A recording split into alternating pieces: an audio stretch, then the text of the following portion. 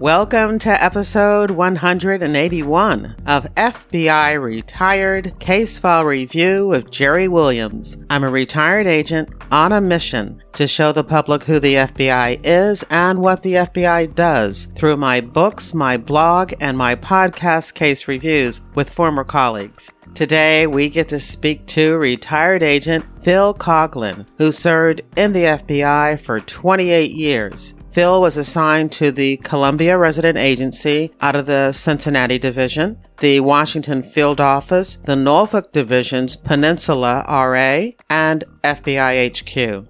During his career, Phil specialized in violent crimes, serial murder, and child abduction investigations, and he was a team leader on the Child Abduction Rapid Deployment Team. In this episode, Phil Coghlan reviews his investigation of a sophisticated and complex 2-year crime spree involving bank robberies, bombs, and IEDs, and murder. And he discusses the highly controversial book, Hitman, a technical manual for independent contractors that his bank robbery subjects read and used to commit their crimes. Phil also provides historical insight into the famously heated debate between Hustler magazine publisher Larry Flynt and Reverend Jerry Falwell regarding the limits of freedom of speech, and how lawsuits about the First Amendment and the publication of the Hitman book connected Phil directly to the court case. A book and a feature film, both named Deliberate Intent, were made about the court case.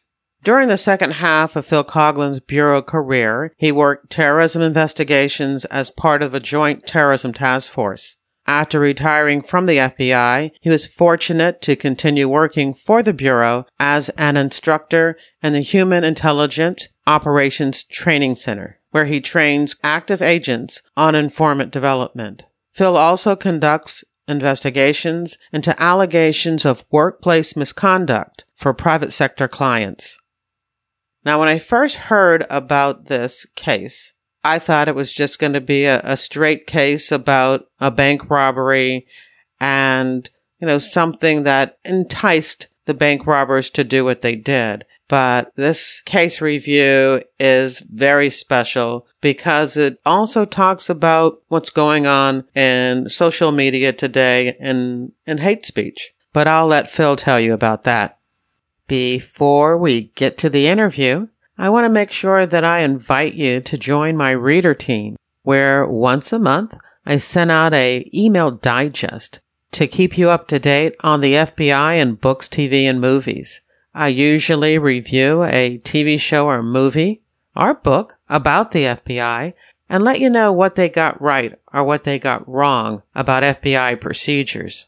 I also recommend new crime dramas, TV shows, books, movies, and even podcasts, and keep you up to date on my author journey.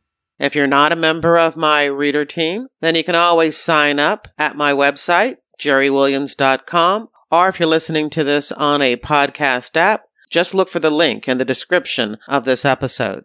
If you've already picked up your copy of FBI Myths and Misconceptions, a manual for armchair detectives, thank you. And special thanks for those of you who have posted a review on Amazon. Wow, 5 stars. I want this book to become the book to read if you're interested in learning more about the FBI. FBI Myths and Misconceptions is available wherever books are sold, as well as the crime novels in my FBI Philadelphia Corruption Squad series. Thank you for the support. Now here's the show. I want to welcome my guest, Phil Coghlan. Hi, Phil. How are you? Hey, Jerry. I'm doing well. Well, before we start any further, I have got to say hello to Judy Tyler. Our mutual friend, Judy's absolutely wonderful. It would probably cost me hundreds of dollars to pay her a finder's fee because she has sent me so many great agents to participate on this podcast. And not only Judy, people will be surprised to hear Judy's brother, who is not even in the FBI, Mike Georgeberg, has also sent me lots and lots of potential cases and suggestions. So between the two of them, I don't have as much work as I would have to be able to do this on a weekly basis. So thank you, Judy. Yeah, thank you, Judy. Judy's wonderful, and she made some great cases, and she definitely knows a lot of people. Yeah, I'm very lucky to have her as a friend. All right, so this particular case, I mean, when she told me about it, I was like, yes, please, get Bill to do the show, because I mean, it just has so many aspects to it. I mean, it's a great true crime case.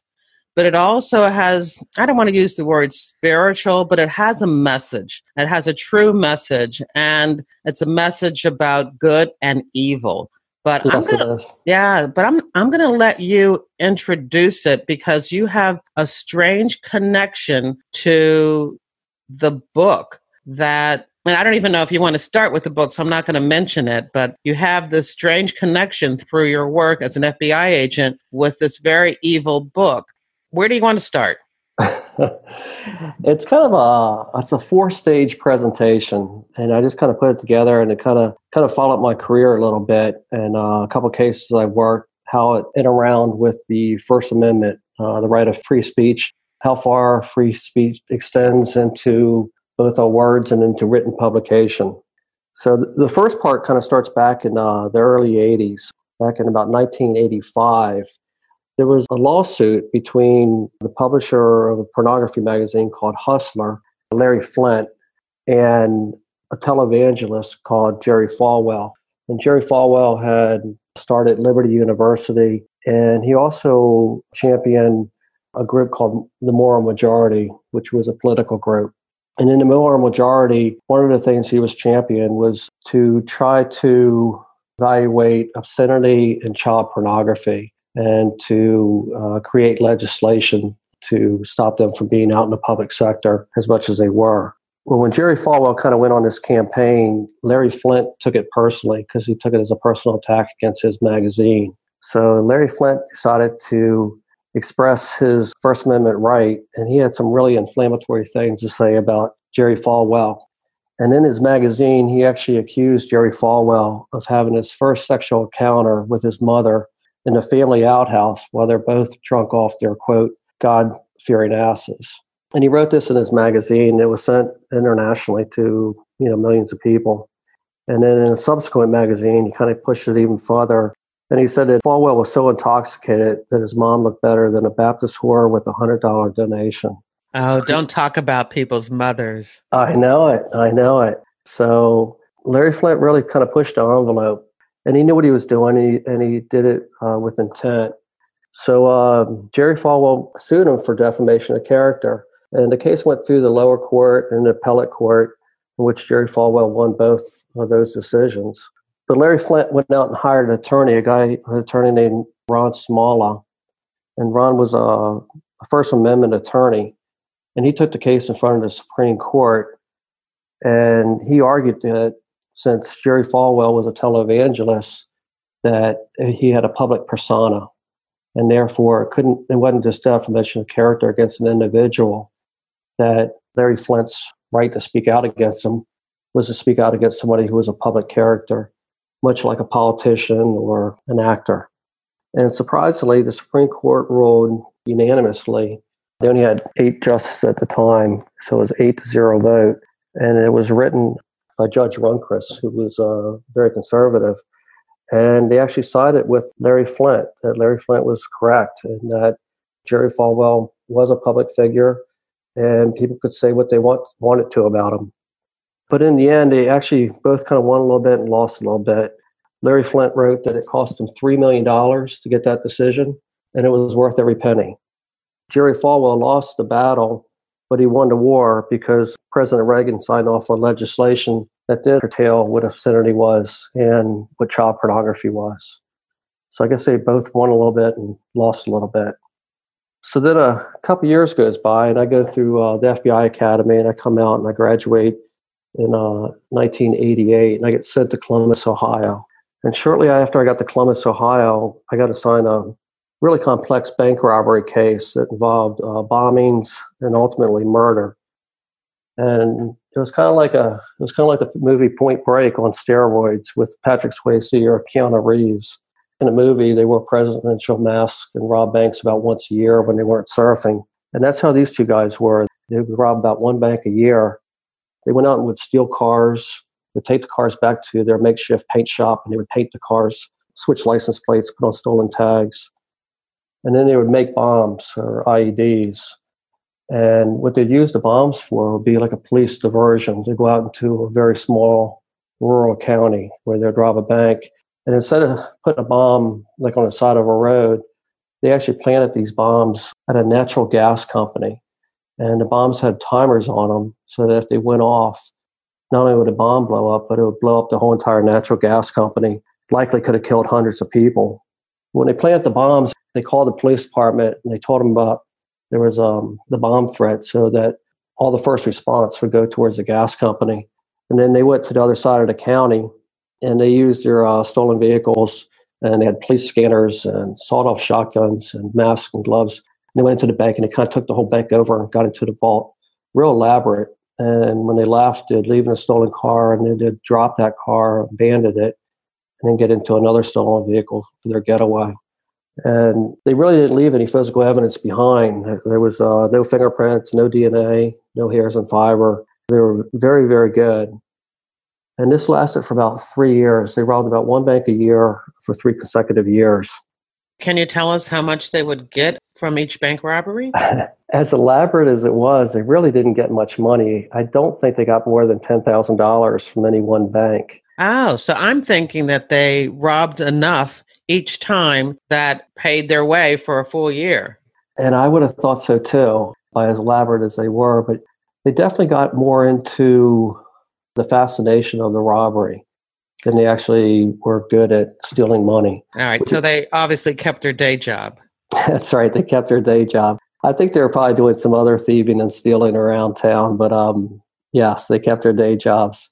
And it's kind of explained later that their expertise was in how they pulled off the robberies versus the robberies themselves. So the case went on, and I was investigating it, and with a little bit of tenacity and a whole lot of luck, I got a break in the case. And the break came because I was following the police reports, and I noticed that one weekend that these 2 individuals who were in their 20s got arrested in Columbus, Ohio on a traffic stop. And in the trunk of their car, they had guns that weren't registered. So they were just charged with simple gun offenses. It was actually a misdemeanor, but they were arrested and put in jail. But it did seem odd to me that a couple of guys that were from about 2 hours away from Logan, Ohio, were actually in the city of Columbus and just driving around town. It didn't make sense to me, and they fit the general descriptions of my subjects that I was looking for. So it was, it's a pretty significant case. So I kind of dove into it, and I, did record checks, and these guys really didn't have a criminal record to speak of. A couple of minor things, but nothing of substance.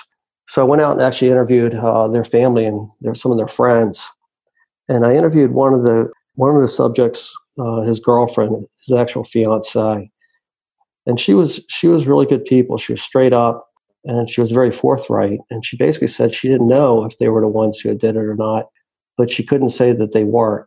That she said that they had the mindset that they could have done it, which kind of surprised me. And then she went on to say that not her fiance, but the other co-defendant in the case, she described him as kind of being a leader, that her boyfriend was kind of subservient to his leadership, and that he was kind of a psychopath. She talked about how they'd go out in the woods and kill animals, small animals, and torture them and stuff. Kind of very characteristic of what a psychopath in the making would do.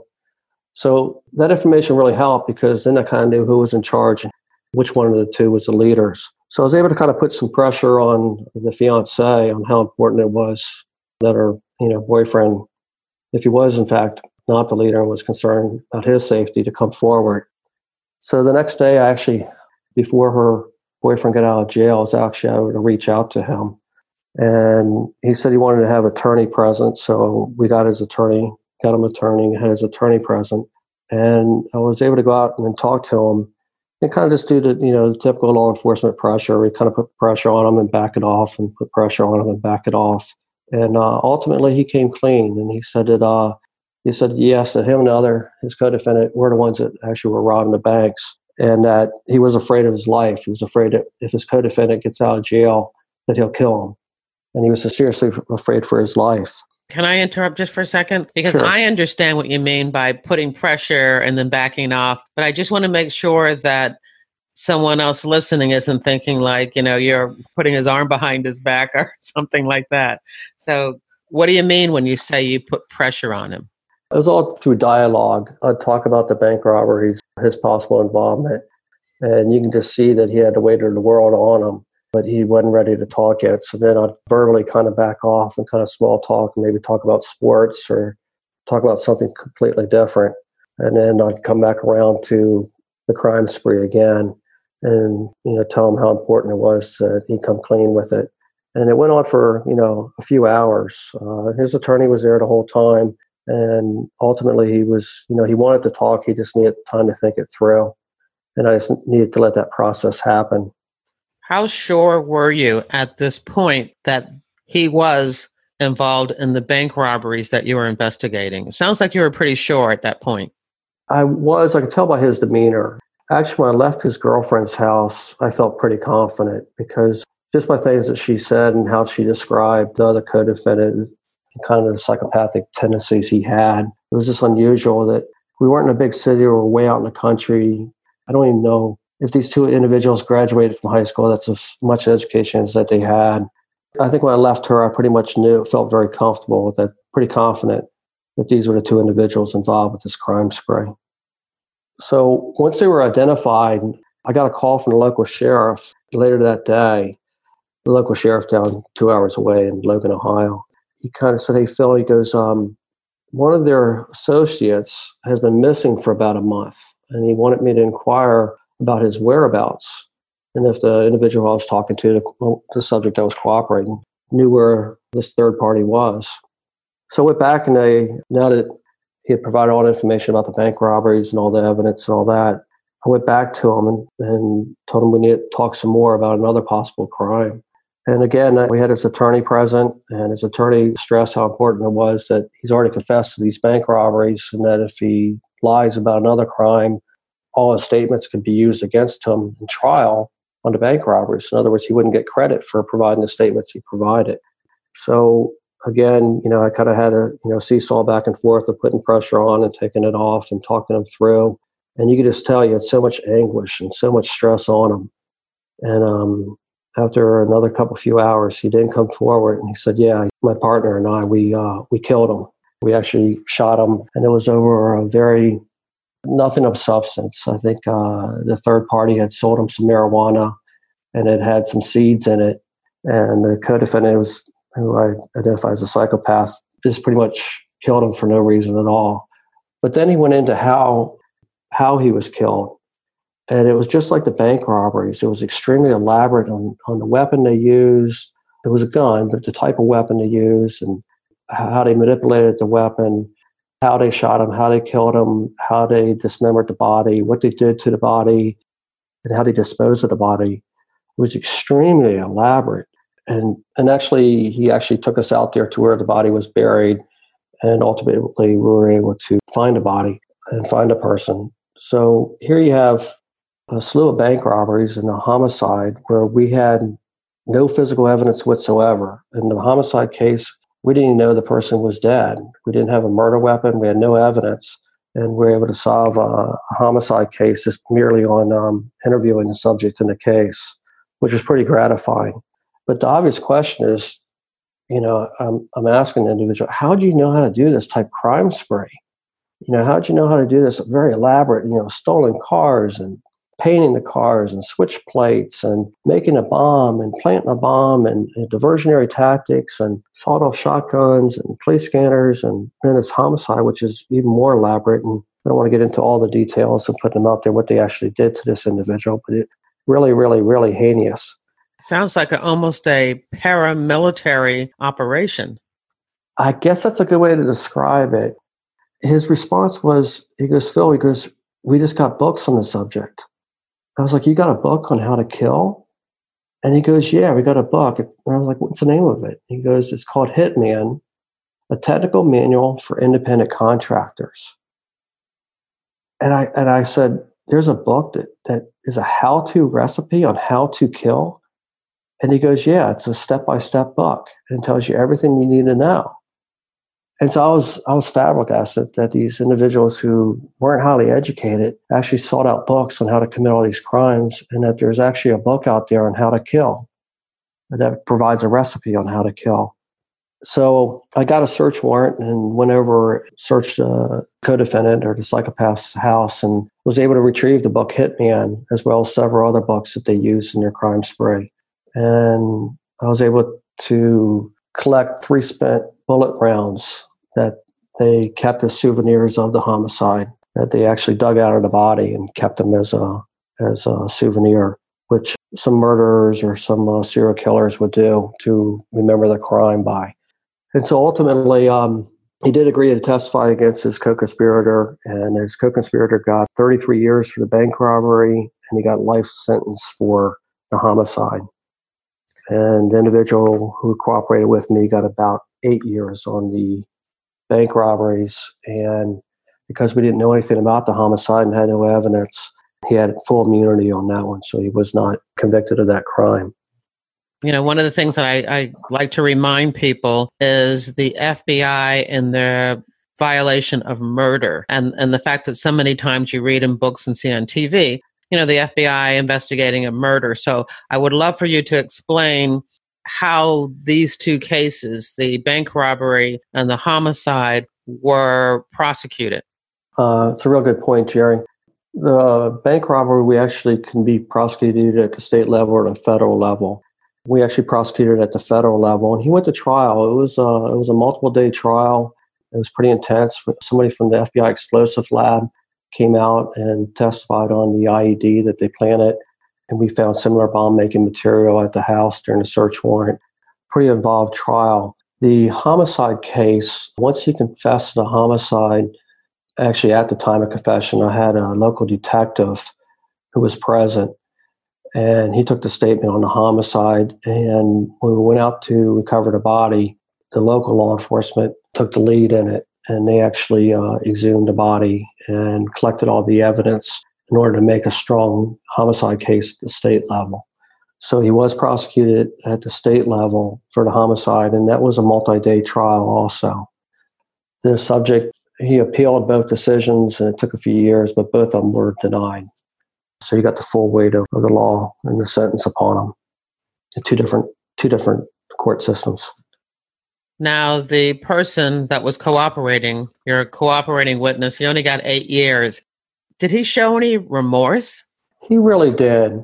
And he really, on the homicide case, they didn't plan it out. It was kind of spontaneous. And so he was like present for the homicide. He obviously helped dispose of the body in the way in which they went about doing that. That was all from the book, how they disposed of it. They learned how to do that from the book. That's correct. The book had a step-by-step. It actually gives 26 steps on how to go about killing somebody. And they followed it verbatim on how they killed this individual and how they disposed of the body and what they did to the body was all in there. Really evil. It just, how to commit a murder and get away with it without getting caught. Really, really, really heinous. And actually the book kind of haunted me. I mean, I felt like I investigated the crimes as far as I could possibly investigate them, and the subjects went to jail. But just knowing this book was out there, it was just haunting. It was unnerving to me that such a book could exist. About that time, I got transferred in 1992 from Columbus, Ohio to the Washington field office. And shortly after I got to the Washington field office, going into the next case here, in 1993, there was a really, really heinous triple homicide in Montgomery County, Maryland, where an individual broke into a suburban home and he executed the mother at the house. And then he went and executed her 12-year-old son, who was quadriplegic. He couldn't use his arms or his legs. And then he executed a live-in nanny and then left the scene. So it was just unexpected. 3 people in the middle of the night who were sound asleep and get executed for seemingly no reason whatsoever. Our Baltimore field office, because Montgomery County is in Maryland, which is covered by a different field office, a Baltimore field office, they just did an exceptional job with the Montgomery County Police Department investigating that triple homicide. And they utilized Title III wiretap and were able to solve the case. And they were able to charge the ex-husband, Larry Horn, with hiring a hitman, James Perry, out of Detroit. And Perry traveled from Detroit, Michigan to Silver Spring, Maryland to carry out the hit. I'm going to ask you to stop again and explain the FBI's participation. Again, we have a local homicide and we have a murder for hire, but usually those are also state crimes. So what's the FBI doing being involved in something like this? A good question. This case had an interstate aspect. It went from Maryland to Michigan. So the FBI has investigated jurisdiction when it does go interstate, like this one did. Ultimately, both Larry Horn and James Perry were prosecuted in Maryland by the Montgomery County Police Department. So the FBI was involved in the UFAP warrant? Is that what you're saying? We're actually involved in, it was a murder for hire. And when there's a murder for hire that goes interstate, we do have jurisdiction, and it's a federal charge. Okay. So we worked at that level, and that gave us a right in order to get a Title III wiretap federally. But the case had such a major impact on the local community. It was prosecuted by the Montgomery County Police Department. And ultimately, Perry got sentenced to the death penalty, and that has been carried out. And Larry Horn, the ex-husband, got 3 life sentences for his role in it. But in doing the investigation, it was determined that Perry had utilized the book Hitman, and that he followed 22 of the 26 steps that the book outlines. All right, so you got to stop now and just let us know. When you discovered that here's another case that, has an FBI connection, that you're aware of, that has also used this Hitman book, I mean, what are you thinking in your mind? I think the best word to describe it was just haunting. It was just haunting that a publication could exist that could be a how-to guide, and that it was being utilized. And what really concerned me is that in the preface of the book, the author, in the first 2 sentences, he writes that he's often asked if it would bother him that if somebody read his book and actually carried out homicides. And he basically says no, it would not bother him at all. And basically, a friend of mine said he's choosing Benjamins over tears, that he just cared about making the money of the book versus having any remorse whatsoever of somebody carrying out a homicide. Well, who is this guy? The author? Yeah, how did he learn how to do this? It's a big mystery. On the book that says the author is Rex Feral, Feral. But in the research that I've done, they actually believe the author is a female out of Florida, but she's still unknown on who it is or how she learned how to do it all. Yeah, it's pretty amazing. It is shocking. Before you go on to talk a little bit more about this book, which is absolutely fascinating, obviously, even if he covered these 22 out of 26 steps, something went wrong because they were able to put together the fact that the ex-husband was involved and had hired a hitman. So before you moved into the book, could you tell us a little bit about how the FBI and the Montgomery County Police Department were able to figure out who was behind these murders, this triple murder? Sure. They had a wiretap up on the father's, Larry Horn's, telephone. And through that, they were able to determine a connection to Perry, who would have no other reason to talk or communicate with each other, which was one of the steps that he wasn't supposed to talk about his crime on the phone, which is one of the 26 steps. Another thing that Perry did that it helped convict him is he utilized his true name at a hotel in Maryland. So it kind of took away his alibi, kind of puts him at the scene of the crime, or at least in the general area in the vicinity of Silver Spring, Maryland, when the crime took place. So he made a couple of fatal flaws that ultimately undermined him, that he didn't follow all 26 steps in the book, and ultimately led to both of them being charged and convicted. So the family, the Horn family, the victim family, had 3 sisters, the Rice sisters, and they actually went out and said, hey, a book like this, the publisher should be liable for putting out a book that was used by a hitman to kill their family members. So they went out and hired an attorney, and of all attorneys, they hired Ron Smalla, the same attorney that Larry Flint had hired about 10 years earlier to extend the veil of the First Amendment. They hired him to actually limit the veil of the First Amendment and sued the publishing company, which is Powhatan Press, out of Boulder, Colorado. And they sued him for aiding and abetting in a homicide by publishing a book that is a how-to guide on how to kill. And this is the first time a publisher has been sued for the actions that a reader has taken to commit a crime. And the case had national ramifications, and a lot of publishing companies around the country came out against it, including the Washington Post.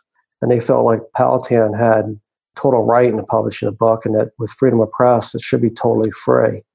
But the attorney did a good job. Ron Smalla said no, and they took it to the federal court, and the lower court sided with the First Amendment, the veil of protection. So they appealed it to the Fourth Circuit Court of Appeals, a 3-judge panel.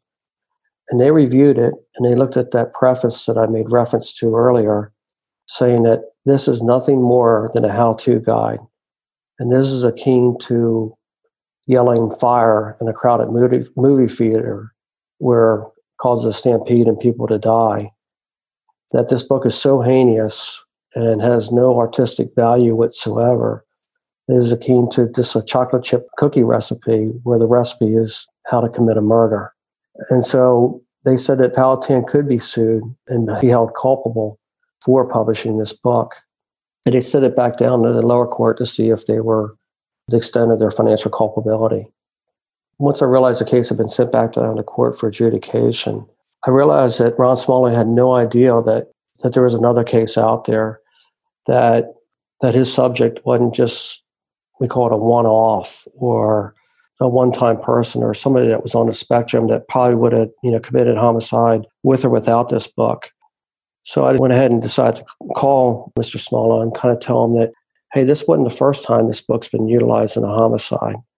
And I told him about the case in Ohio and that, this book is being utilized by multiple other people to commit homicide. Well, now it's an systemic problem. It's not a one-time incident. It's now systemic. And once he brought that to the attention of Powhatan Press, they immediately agreed to settle the case. And they agreed to pay multi-millions of dollars to the Rice family. And as important, if not more important, for the first time ever, they agreed to take the book out of publication to not be distributed anymore. Marking this as the first time that any book, any publication has ever been pulled from release because it wasn't protected by First Amendment. Wow, that I can only imagine what accomplishment you felt when you heard that happen. Yeah, it was pretty major because there's no telling how many other homicides that have not taken place because this book is no longer available. I mean, in a short amount of time, I was aware of 4 different homicides, and there's no telling how many more times this book could have been used. So just to know the book was pulled and being the only book at that time, up to this time, to be pulled out of circulation, it really did feel really good. Yeah, because, you're right. You just made a point that I didn't even think about. May have been people who followed all 26 points and they followed them correctly, and we will never know. That's right. about what acts of violence that they committed because the book showed them how to get away with murder and they were successful. That's right. That's exactly right. All right. Well, I have a question for you because before we started, you showed me that you had borrowed a copy of somebody else's book. You didn't want your own copy of it, but that there is a physical print copy of the book Hitman. So where'd that come from? I just borrowed it from a friend of mine. I don't want to get into too many details on how he was able to get a copy of it, but I wanted a book for the podcast so I could review it because I hadn't seen the book in almost 20 years. And the book it's just evil. And to tell you the truth, I'm looking forward to giving it back to my friend and getting it out of my house because it's just pure evil.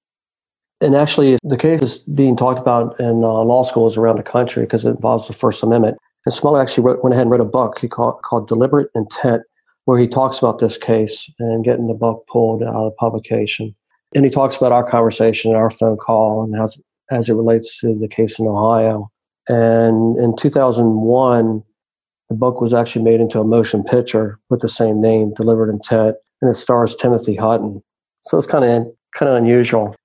You talk about the book being pulled out of circulation. I tried to find the film because I wanted to watch it. And the movie, Deliberate Intent, with Timothy Hutton, I really enjoy his work. I couldn't find it. It's not I could find it if I wanted to buy it, but I couldn't find it streaming anywhere. So I was really disappointed about that. Yes, and it is surprising, but it's almost 20 years now since it was released. So I think a lot of the streaming video websites and that type of thing, I think they circulate through the more popular titles. But you're right, it is available to purchase. It is out there, which is kind of interesting. The movie, not the book. That is correct. The movie Deliberate Intent is out there. I would hope, after what you've said about the book, that there's nobody listening would really want to go out and get it. But, who knows? That's my fear. That's why I don't want to get into too much detail on how the book was located. I was thinking about it, if somebody did go out there and get it, that whoever sells it to them faces the same culpability as Palatine Press faced if the book is utilized in a homicide. That it's very clear that whoever uses this book, the person who sold it to them, can be held liable for aiding and abetting. So I want to put that warning out there as well. Of interest is now the protection of the First Amendment does not extend as far as it used to. So it kind of means that if somebody writes something and it's so inflammatory that somebody else takes action on it, the original author can be held liable for aiding and abetting, just as Palatine was held in this case. And it kind of makes me think about politics today and just how heated things are getting. And everybody thinks that the First Amendment is universally protect them. And there is a legal precedence that that's not the case. Kind of interesting now. Oh, yeah, absolutely. Absolutely. Especially when you talk about, the hate that we see every single day on the internet, on social media, what people are saying and accusations, whether false or fake or true. It is just so acrimonious now that sometimes I just get disgusted and the hate that's being spread about. And I agree. And I think we're all getting that way. We all kind of think where the bottom is. And I'm glad at least there is legal precedence out there that there can be culpability. And I hope that gets more known out there because I think people are kind of inciting people to violence and it's concerning. It's on both sides of the fence. It's not on one side or the other. And things are getting pretty tense out there and just really encourage tolerance. I do kind of have an addendum to my story that kind of talks about that. In 2016, my daughter was a freshman at Liberty University and she was in the band. And the now dean of Liberty University is Jerry Falwell Jr., the son of Jerry Falwell. And he addressed the band parents and talked to the incoming freshman parents. And he kind of goes, hey, I have a story to tell you all about love. And he goes, in 2000, the year 2000, he said his dad approached Larry Flint and with the proposition of having them tour around the country, go to various colleges and debate about free speech and morality. and the limits of each one. And he said that his dad and Larry Flint did this for several years. And he said on one occasion, he said he went with his father down to Florida and heard this really heated debate between the two. It was point and counterpoint, and all the college students got involved in it. But he said that those two men respected each other. I mean, they respected each other's differences and their point and counterpoint. And they just had a really good debate, but it was all very respectful. And he said afterwards, he goes, my dad and Larry Flint, we went out to dinner together and we had a great conversation. We talked about each other's families. And the next day, Larry Flint actually used his corporate jet to fly him and his father back to Lynchburg, Virginia. And he said the two men were really good friends. And he said his dad always lived by, love the man, hate the sin. And his dad put away the political differences and the past inflammatory speech, I guess Larry Flint had said about his mom, about Jerry Falwell's mother, and just looked at the individual and just loved the individual for who Larry Flint was. And I thought about, as I was preparing for the podcast, I was kind of thinking about what did Larry Flint actually think of the relationship with Jerry Falwell. And I found a letter to the editor that Larry Flint sent into the Los Angeles Times following the death of Jerry Falwell in 2007. And he wrote, he goes, the ultimate result was one that I had never expected. We became friends. And so even Larry Flint says that him and Jerry Falwell, who were totally politically opposite, had different faiths, but they actually liked each other and they respected each other. And it just shows me how important tolerance is, that we can debate with somebody who doesn't believe what we believe or think what we think, but we need to respect each other and just have a lot more tolerance towards each other. So after almost 30 years, actually, the whole thing came full circle. That's I use the word spiritual because I really see the message in that. And I can kind of even relate it to the podcast and the FBI, because one of my motivations, not the initial motivation to do this podcast, but the motivation to continue and to really seek interesting cases was all the hate and the nastiness and the questioning about the FBI that was out there. I had decided, instead of getting on social media and hitting people right back, that I would just put the cases up and let the cases speak for themselves. And so I think this is like the perfect case to present today. I'm really excited, and I'm so glad that you agreed to come on and talk about it. Thank you so much. Jerry, that's really nice of you, and I appreciate that too. Yeah, I agree. We need to be a whole lot more tolerant with each other, and it's very easy to get behind that computer and get on social media and send out little bombs and express ourselves in ways that we probably shouldn't. And I kind of liked, it's both sides of it. I kind of like Jerry Falwell and Larry Flint's relationship. And whatever side you kind of lean towards, they respected each other. And I think that demonstrates a lot of leadership to us today. Yeah, that's true leadership. Well, actually, I was going to ask you to tell us a little bit about yourself. But of course, in the telling of this case review, we've learned really a lot about you, in that sense. But I'll still ask you for the details. And the question that I always ask my guests is, if you could tell us when you joined the FBI and why you joined the FBI. I joined in 1988. I was like 24 years old, so I came in pretty young. I think you did too, Jerry, if I'm not mistaken. Yeah, I was 25. Okay, yeah. Which, as you and I know, the average age is around 30, 31. It's kind of a second career for most people. So you and I are kind of the oddity of coming in at such a young age. Right. My dad was an FBI agent, and his older brother was an FBI agent. Ah, family business. Yeah, family business. My dad always said he always enjoyed going to work. And I didn't know too many people in my life who said that they always enjoyed their work. And I think you and I probably both agree that we always enjoyed our career with the FBI. It was just absolutely. It was a rewarding career, and it was a way to kind of give back and make our own little difference and make the world a little bit better place. So what'd you do before you came in? I pretty much came in out of college. They had a program, they wanted people with an engineering degree. Okay. Kind of like today, they have computer science. You can come in earlier also today. Right. Yeah, they weigh the work experience in order to capture those highly competitive degrees and experiences. That's right. Typically, you need 3 years work experience, but they were able to waive that. Yes.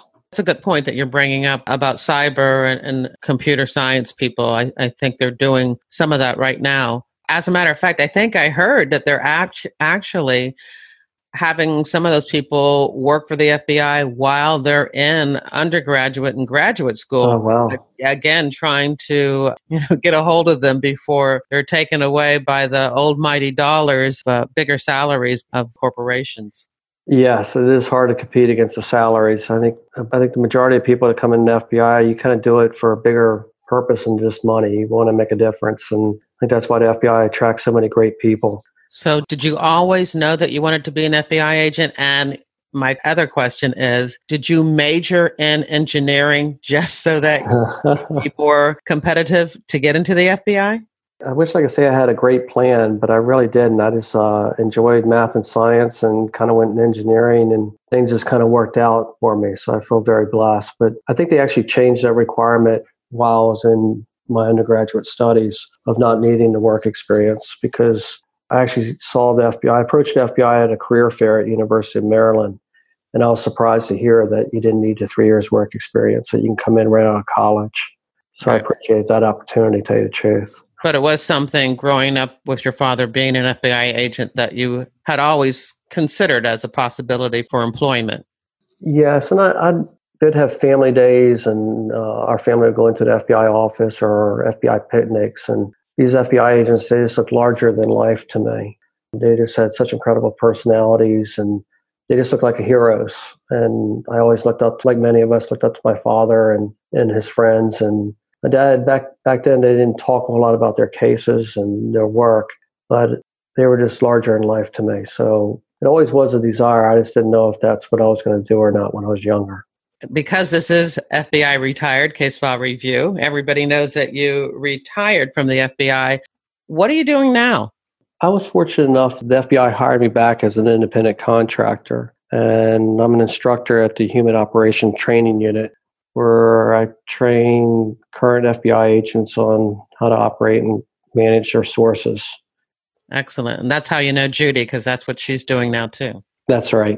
Well, I'm so glad that Judy introduced us. I'm so glad that you talked about this case because it's a little different. I always talk about how in writing my crime novels, I talk about Joseph Wambaugh and one of his favorite sayings, which is that a good crime novel is not how cops work on cases, but how cases work on cops.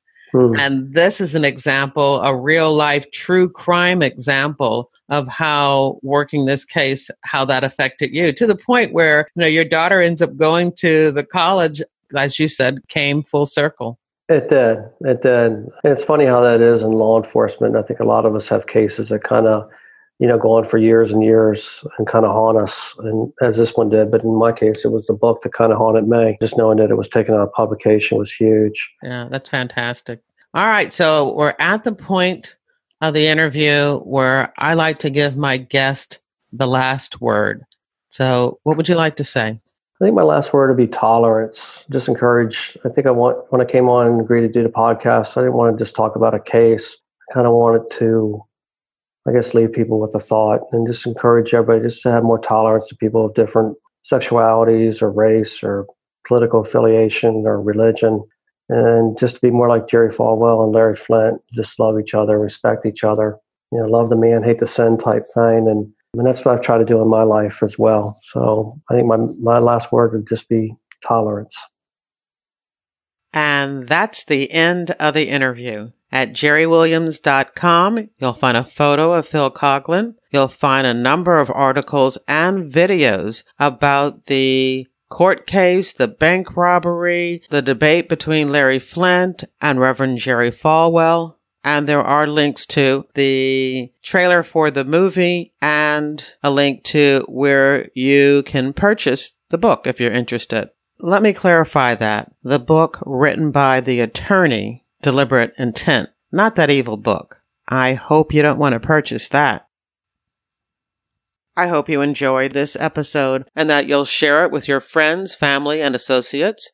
If they're not sure how to listen to a podcast, have them read the post on my website, How to Listen to a Podcast. And don't forget to subscribe to FBI Retired Case File Review at Apple Podcasts, Google Podcasts, Spotify, as well as other podcast apps and YouTube. This podcast is where I talk about FBI true crime. But if you're interested in crime fiction, then you want to join my reader team, where once a month I send out an email where I review FBI crime dramas, books, TV, and movies, and tell you what they get right and what they get wrong. When you join my reader team, I'll send you a colorful list of more than 50 books about the FBI written by the FBI agents who have appeared on this podcast. Nonfiction, crime fiction, true crime, and memoirs. You can join my reader team at jerrywilliams.com, or if you're listening to this episode on a podcast app, there's a link in the description of this episode. Make sure to pick up your copy of FBI Myths and Misconceptions, a manual for armchair detectives, and the crime novels in my FBI Philadelphia Corruption Squad series, Pay to Play and Greedy Givers. All of my books are available wherever books are sold. Thank you for listening to the very end, and I hope you come back again for another episode of FBI Retired Case File Review with Jerry Williams. Thank you.